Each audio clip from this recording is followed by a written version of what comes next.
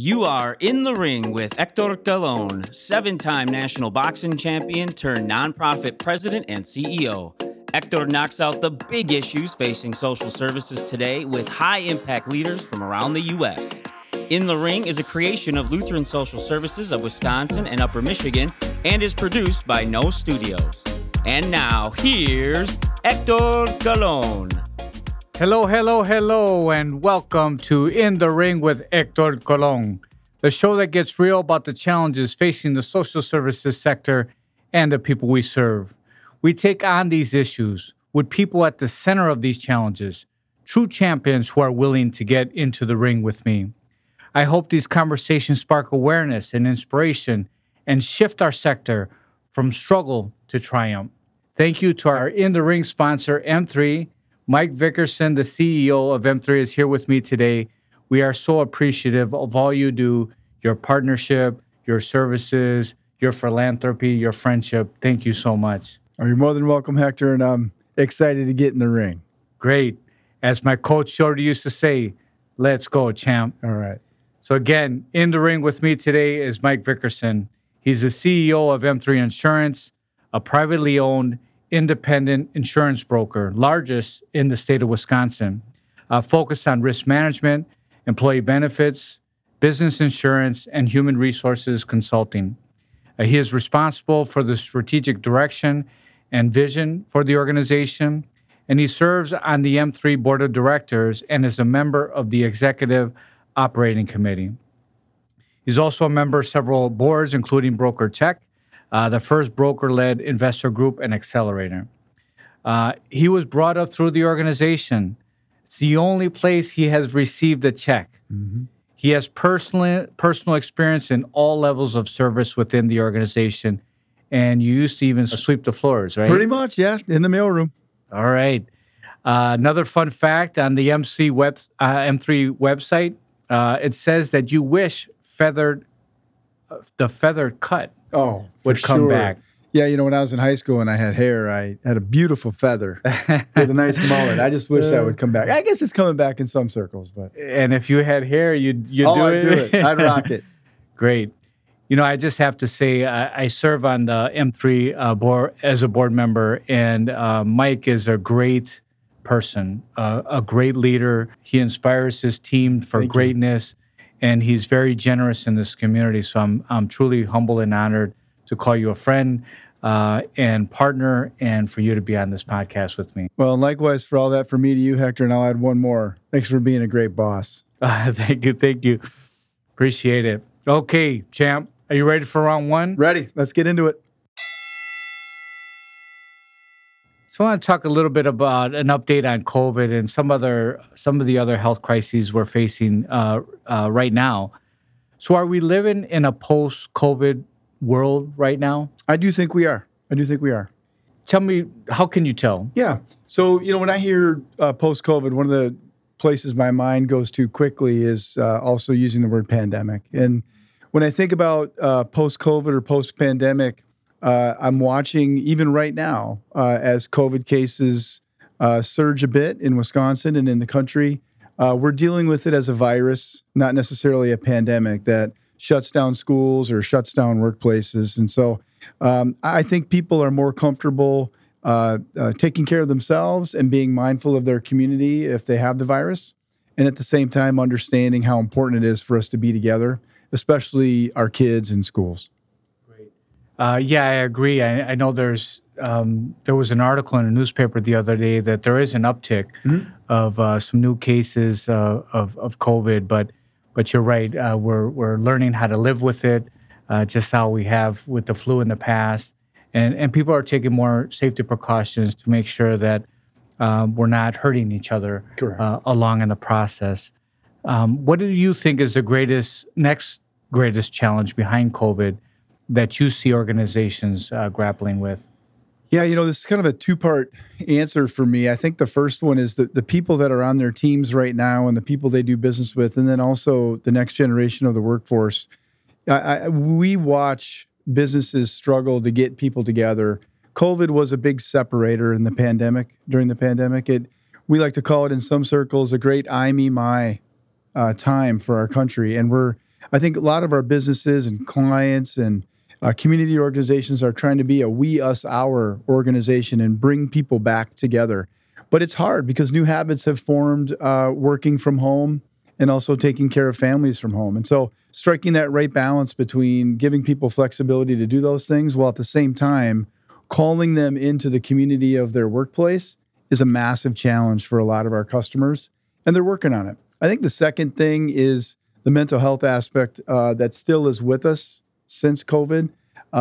We have a lot of people who are struggling still with social anxiety, and anxiety in general about what it looks like to re-engage, especially more socially oriented businesses and roles. I was recently, as last night, I was at a dinner talking about Gen Z. And so this would be people, let's say 26 and younger that are coming into the workforce. This generation specifically, and when the pandemic hit, was very tough for them in some really formative years, like in college or right out of college. And they're dealing with a lot of social anxiety and a lot of balancing of media on their phone and what do I do at my workplace and in person. And so I think these are big, real challenges. I'm grateful for LSS in one respect, too, that I know mental health and well-being is a big part of the work that you all do, and it's going to be needed and necessary for years to come. Yeah, absolutely. We saw a huge uptick of individuals experiencing anxiety and depression during COVID, and it required us to hire more therapists because we had to do more work. Being on the Board of Regents for the UW system as well, we see a lot of the students, exactly what you're talking about, facing those similar challenges. And some of them, when they were freshmen, they wanted to have that college, that university experience. It was very difficult for them. And some of it led to anxiety and some depression. So organizations like ours are there for those individuals. You mentioned about just the workforce. Yeah, it really has changed. And there's a lot of people that really want that flexibility and work from home. But I think you hit it right on the head of trying to have a balance and have some flexibility, but we got to get people together because it's important. It builds team and culture, and those are things that are very important in addition to the flexibility.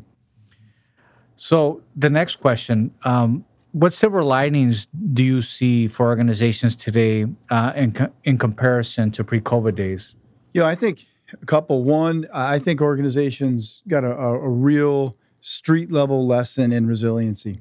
And they learned how to get through things that maybe were on a disaster recovery plan that became an everyday recovery plan.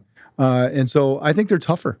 Another one is, I think if you put a positive spin on all of the tech and digitization that's happened in work, I think it's sped up. The pandemic and the COVID era sped up embracing technology to get together, to speed things along, to make things more efficient. And so now that we're post-COVID, I think we have a lot of customers and a lot of businesses in different sectors and nonprofits who are more productive, actually. Not less productive, more productive because of how they use the technology tools at their disposal. And so I think that this adaptation to technology has really helped our customers become better businesses, our nonprofits become better organizations, and they're now learning how to make it even more of a human touch and a human exposure in terms of balancing that with, like what we just said, okay, now let's get back together. Because if we have both, I think that's the secret sauce. Absolutely, I agree. And to your point on technology, one huge silver lining for our sector is that we were able to bill Medicaid via telehealth, where before that we couldn't do that. And that continues to exist. So for us, we've gone back to see most of the people we serve in person, but we still have telehealth. And it's depending on the person that we serve. If they have a preference of being seen via telehealth, we do that. And now we can bill for those services where in the past we couldn't. So that was a big silver lining for us that we're very appreciative, because imagine during COVID where we couldn't see our community, the individuals we served in the community, because we have residential, so those we saw and we never stopped at 24/7 operations, we continue to do that. But those in the community, literally, we couldn't see them right away until, and very quickly, we implemented this telehealth platform and gave us the ability to serve them. I would argue in times where they really needed us. And it's not going away. Yes, definitely. Great. Well, that completes round one. In round two, we're going to discuss the significant and emerging risks that are impacting our organizations. But first, a word from our sponsor. Supporting your employees is more than a paycheck and 401k. It's just a fact. People today are at a higher risk of experiencing mental illness, housing insecurity, and substance abuse. Do you know the health of your employees, your communities? How can you step up your benefits to better address their well-being? M3 Insurance helps businesses see beyond basic benefits and support employees where they live. It's a meet them where they are approach that LSS delivers to their clients every day. M3 and LSS offer real solutions to now commonplace realities that strengthen employees and inspire communities to thrive. Test your employee benefit strategy now by going to m3ins.com. All right. You ready for round two? All right, ready. I just took a break, got some ice on my face. You kind of let me have it. We're ready to go. Good. Let's go, champ. Can you give me a brief overview of cybersecurity and what are the major risks that organizations should be aware of right now? You bet. It's a massive topic. You know, being in the insurance broking and risk management business, one thing overarching about cybersecurity and then cyber insurance, we used to have to educate people about the necessity for both because they're two different things. We don't anymore. People understand, again, regardless of the type of organization that they run, that it is becoming more and more important to have a robust cybersecurity strategy, as well as purchasing the right type of insurance. And probably the biggest things is from an overview perspective that listeners should be aware of. Number one, human error is probably still the greatest cause for breaches of systems that result in ransomware and attacks and shutting down systems. And so helping out human error with tools like multi-factor authentication, education of your workforce, these things are really important because as we talked about in the last round, more people are working from home, more people are remote. Another thing that's really prevalent is supply chains are really being targeted and attacked. So you think about all of the different businesses, organizations, service providers that even LSS works with. Those are all little on-ramps potentially for threat actors to take advantage of you and potentially shut down your systems and extort you.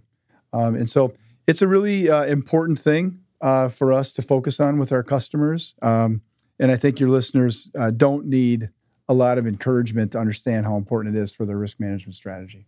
Absolutely. And I can say that you have provided us with support and services, both on the insurance and the security side. And I just have to thank you so much because it is so important. I mean, This is very dangerous out there. You know, I want to ask you a question. I'm hearing that out in the field that if you get attacked and if you're asked for money, I'm hearing a little bit now, don't be so quick to give the money. What are you hearing or what are you experiencing? And what's that balance, you know? Yeah, that if you are in the unfortunate circumstance of having a breach, one of the things that you would and should be engaged with is a whole bunch of people around you very quickly to help advise you around things like ransom, paying it or not, and if paying it, when and how much, usually through crypto. So your cyber insurance policy will actually give you access to a law firm that is expert in helping with reputational risk and restoring that reputation and negotiating the unlocking of your system. It'll also give you access to a cyber forensics firm that will dive deep into your systems, identify where the bad guys, gals got in, and get them out and make sure that they stay out. But the thing that ultimately, to your point, is a very hot topic in the area is as long as we pay ransom, threat actors see it as a revenue source. And so we are seeing more and more organizations, if they can and if they're resourced enough and if potentially their systems have been backed up, who are choosing not to pay the ransom. And so it is something that I'm not surprised you're hearing about because it's an active conversation. Great. Thank you. And that's why it's so important to have that team and consultants such as in the organizations like M3 and other legal attorneys to help with that process. So what is the difference between cybersecurity and cyber insurance? Yeah, to try to keep this high level and straightforward, cybersecurity is all the efforts that you take to protect your technology infrastructure so that it can protect the information that your clients are asking you to protect, the people that work at your company or your organization, and then all the steps that you take from a technology perspective, think IT department, to make sure that you're consistently monitoring your system, you're kicking out the nefarious activity and things that it's noticing. You're keeping up on upgrades and patches. This is a huge area that sometimes patches to software can get overlooked, and that patch that didn't get upgraded is the place that they got into. And so that day-to-day, maintenance and diligence around your system. And then last but not least, doing enough work on a periodic basis where you do tabletop exercises so that literally if something bad does happen, it isn't the first time you're going through what you're going to do about it. It would literally be like saying, I'm going to get in the ring with Hector without training. That'd be a bad idea for me and a lot of people over the years. And so how you prepare for that fight is really, really important. With cyber insurance, that's always pretty much after the fact. If something bad has happened, as I referenced before, that's when your cyber insurance policy will help connect you to the right legal team, to the right forensics team to kick the bad operators out, and also to help you restore your system so that you can get moving forward again. Sometimes even it helps restore some financial damages to you or your customers. Great. As I see you explaining that, I see some bobbing and weaving in the strategy and rolling with the punches, and then some knockouts too, right? Okay, the next question. Beyond cybersecurity, what other areas do you see as significant emerging risk facing organizations today? Well, maybe in a non-traditional way, only because I think people will understand when I say this. It's kind of straightforward, but at the same time, it potentially is as important as it's ever been, and it's the training and development effort that organizations take. Millennials occupy half of the workforce now.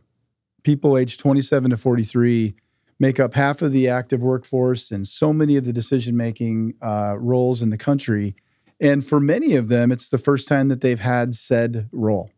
Well, what are you doing in a hybrid work environment in many cases to help bring them along and give them the care, concern, training, and apprenticeship that they need to be awesome at their job?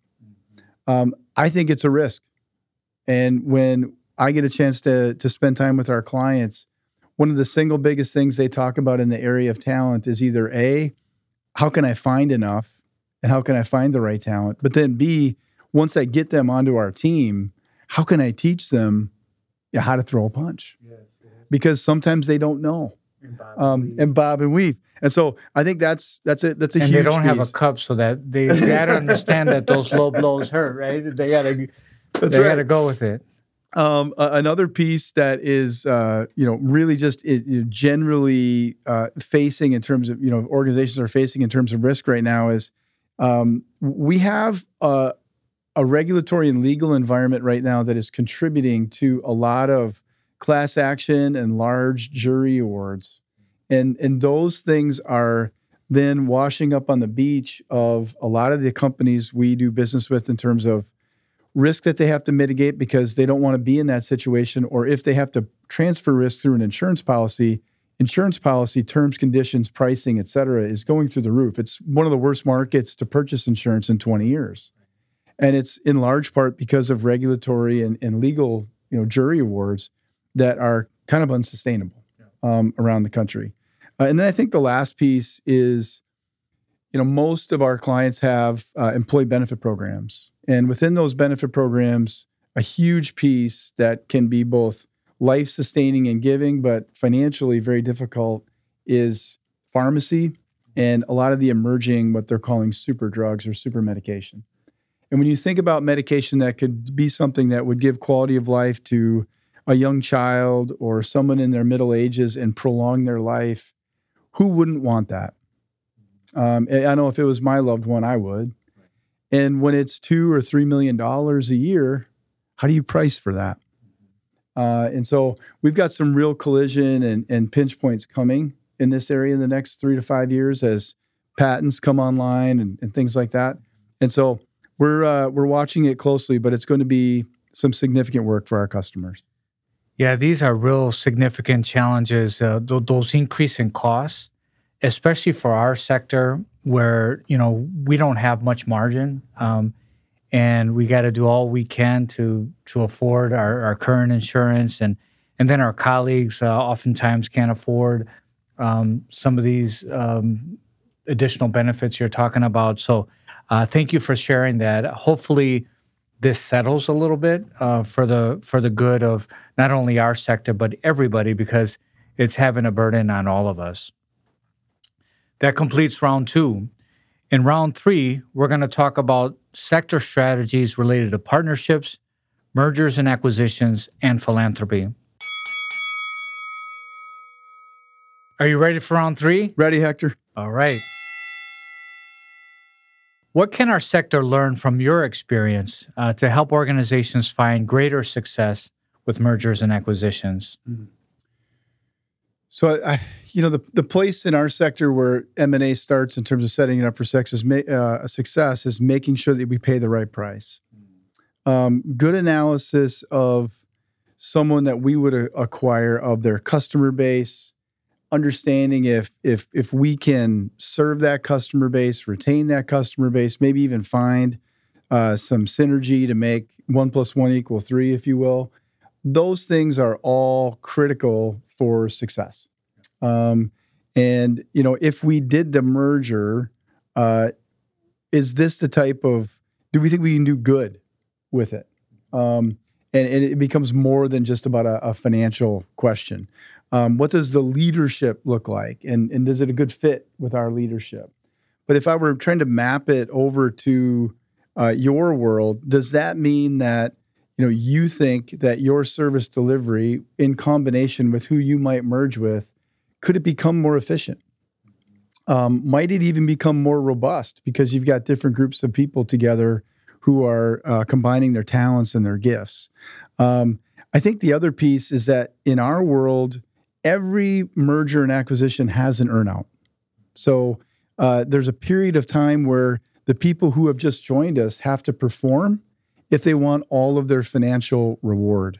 I think similarly in your sector, is there an opportunity for you to work with, if you were acquiring someone, let's say Hector, can you retain some of their donors? Can you retain some of their key contacts so that you can make sure that the merger is good in perpetuity and helps the sustainability of both organizations? I like that a lot. And I like about what you said around doing good and having impact, because that really resonates with our sector, because we're not necessarily acquiring another nonprofit. It'd be more of a merger. Now, there are for-profit entities that we could acquire, and that would be a little different. But our sector is a little slow here in terms of mergers and acquisitions, and I would say that there's too many of us, and we should have more to create exactly what you said, more of those efficiencies, give us greater impact, scale, and allow us to do greater good amongst in a more efficient manner. So we have a merger and acquisition strategy now that we're just starting in hopes that we can find other entities that be willing to join us. So thank you for sharing your thoughts, and I'm on your board, so I continue to learn about all the great stuff that you're doing. I want to get into philanthropy a little bit, and I want to read from Giving USA.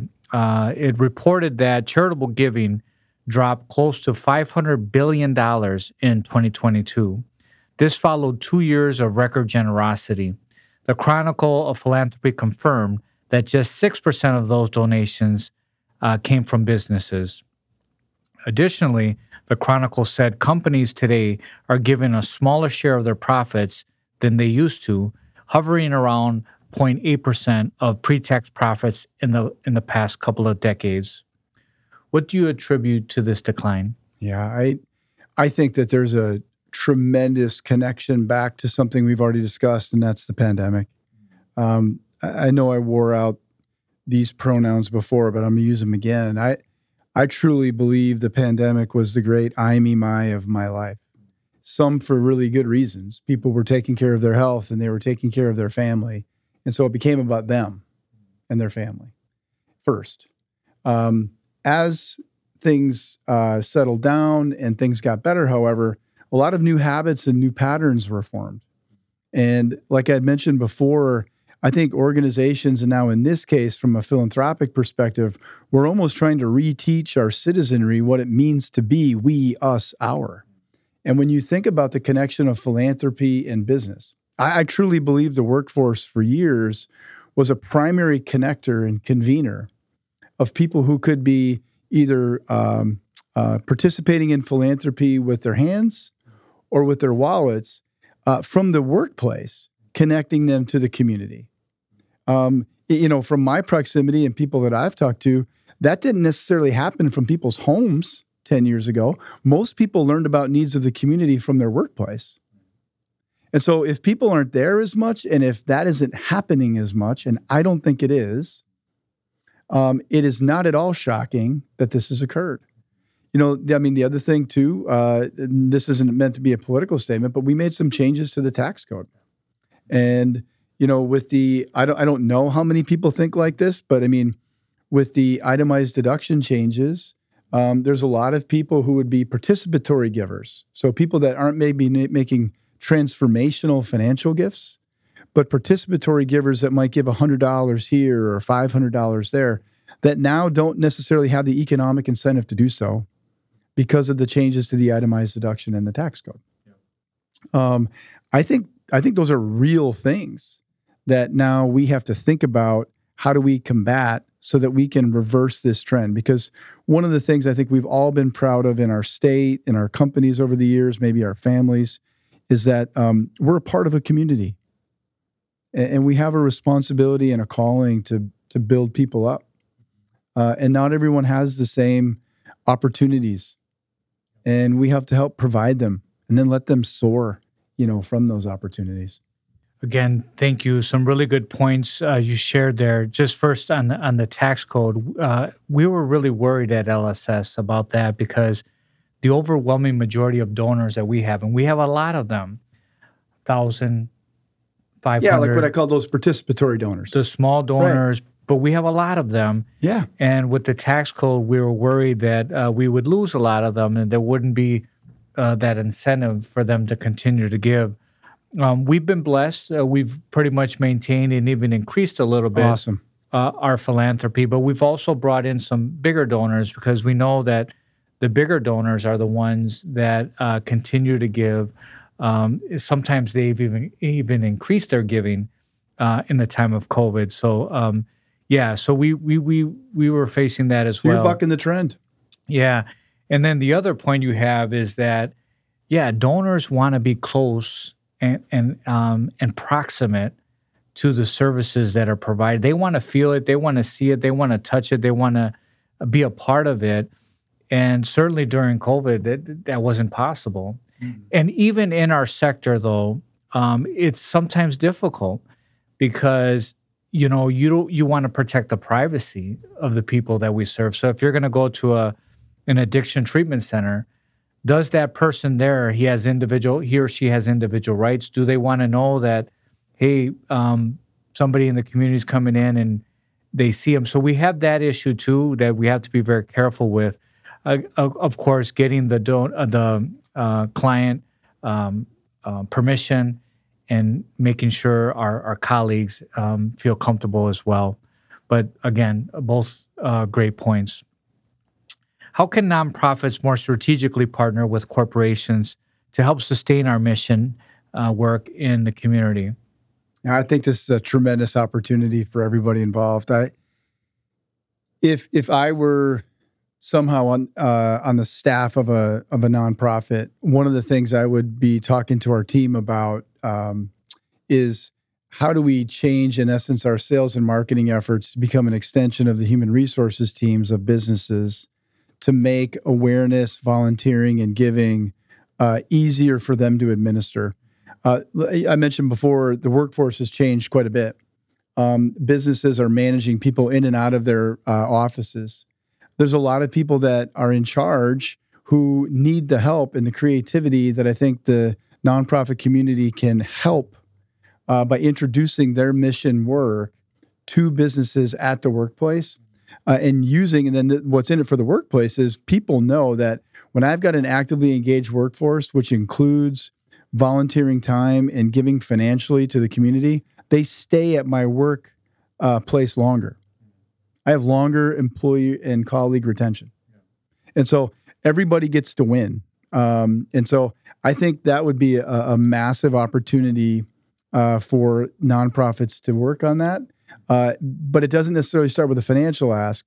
It starts with how can we become a part of your workforce engagement and retention strategy by helping you connect them to the community. I want to ask you, one of the things I wanted to share too is our sector can help the private sector from a workforce perspective. We don't have enough workers nowadays.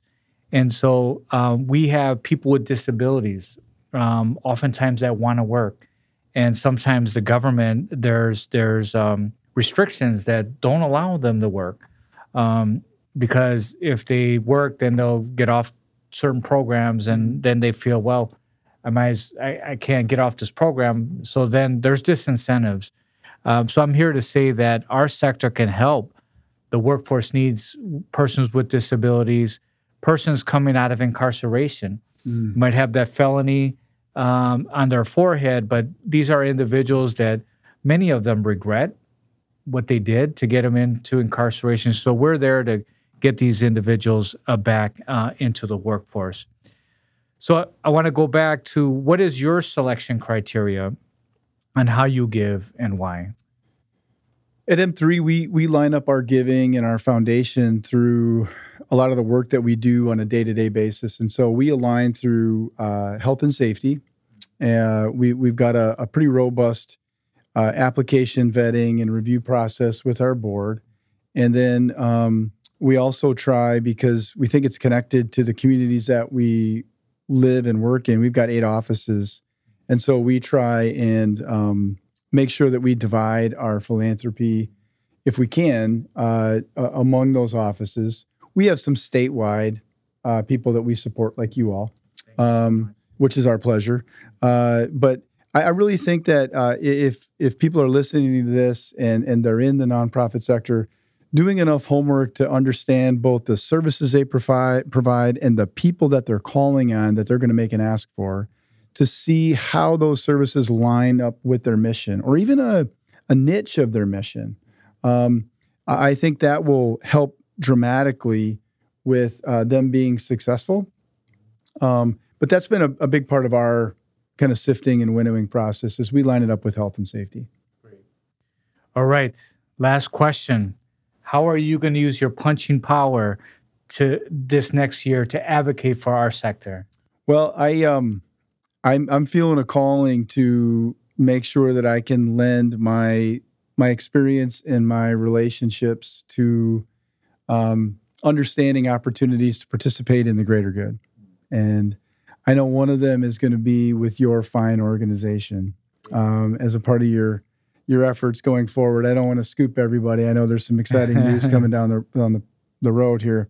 But I do believe that people like me who have had the good fortune to have so many things happen for them and to have the luck that I've had, that we have a responsibility to make sure that we stay very connected to our community and do whatever we can. Thank you so much, Mike. You are a true knockout today. You're a knockout in life. You're a knockout at M3. You're a knockout in this community. Appreciate you so much. Thank you, Hector. I want to recap on a few points that Mike made relating COVID. He talked about how we're learning to live with COVID, where in the beginning it was a pandemic, now it's a virus. He also talked about some of the workforce challenges, really having the balance of flexibility, but also making sure you have team and culture, and that doesn't get compromised through this new reality of wanting more flexibility. I really liked when he talked about I, me, my needs to turn into we, us, ours. That was very interesting. We talked a little bit about mental health and how organizations like LSS were so important in during the COVID pandemic, and how we needed to provide services for those that needed us most under very challenging times. We talked a little bit about silver linings and technology, and how technology increased our efficiency, our productivity, our ability to see people from all across the country in a more efficient and effective way. So that was a silver lining for us. I talked about how telehealth was a silver lining, where in the past we were not able to bill Title 19 through telehealth. During the pandemic, some laws changed, and that gave us the ability to be able to bill through telehealth, Title 19. So that gave us the ability to serve tens of thousands of individuals in Wisconsin and Upper Michigan, and also bring in the revenue to support those services. We talked about cybersecurity, where we need to focus on this now. It's so important now more than ever to have a huge cybersecurity focus and plan for our organizations. And he mentioned that human error is the greatest cause of breach. So it really is our colleagues within our organizations that are clicking on something they shouldn't be clicking on. And so we talked about the need for a lot of training and multi-factor authentication to really help make sure that we're being safe for the organizations and the people we serve. He talked about making sure you have a robust infrastructure and a team to protect you in the event you have a security breach. So legal, forensics, a broker such as M3, all of those people need to be at the table to help you make sure you're making the right decisions and you're taking the right course of action once and if you have had a breach. We talked about how the costs are increasing so much. Insurance costs. Organizations such as ours, nonprofits, struggle with that. And so hopefully there's going to be at some point the costs are going to at least flatten or reduce. But right now it's been hard for all organizations, but I think especially for our sector where we really don't have margin to be able to afford those additional costs. And then the people that work, our colleagues, there are sometimes these super drugs that are available, and our colleagues can't afford it. So it just makes it harder for our sector. We talked about mergers and acquisitions, how it's a little bit different private sector compared to our nonprofit sector. He talked about paying the right price, about serving the customer, about doing good, and making sure it's a right fit. For us, I think all of those things apply except for paying the right price. Being that we're nonprofits, we wouldn't necessarily purchase another nonprofit. We could purchase a for-profit entity, and there are many more for-profit entities getting in our space. But for a regular nonprofit, it would be more of a merger for us. And for us, it really has to boil down to efficiency, leverage, scale, and some of the things that Mike mentioned such as good fit. Can we do good, and can we serve the customer better? So those were all good points. We talked a little bit about philanthropy, and he mentioned that like his employees want to give with their hands and their pockets. They want to feel the experience. Earlier or last year, I had Susan, who was the former CEO of the Alliance of Children and Families, say that we got to get the donors proximate to the services that we provide, again, so that they could feel it, they can touch it, they can ask questions, more profound questions about it. So Mike alluded to that as well. And he really talked about giving back, like his employees, him as an individual, his company, they want to give back to the greater good of the communities in which they reside, which include Wisconsin and other states. So then the last thing, the advice about how can organizations such as ours, LSS, work with corporations to increase philanthropy for our efforts. And he mentioned that we should be proactive in doing our research and making sure our efforts are aligned with their giving. And so it's a good way to make sure we're more efficient and effective in the use of our time. And before going to an organization, just asking when that alignment might not be there. So I thought that was great advice for us and our sector. I want to thank Mike for getting in the ring with me today. As always, you can find all of our interviews on our website at lsswis.org/inthering. Subscribe on YouTube and follow us on Twitter and LinkedIn so you don't miss any of these important conversations in the future. Thank you to our sponsor, M3. Con mucho cariño, with much affection. Bye.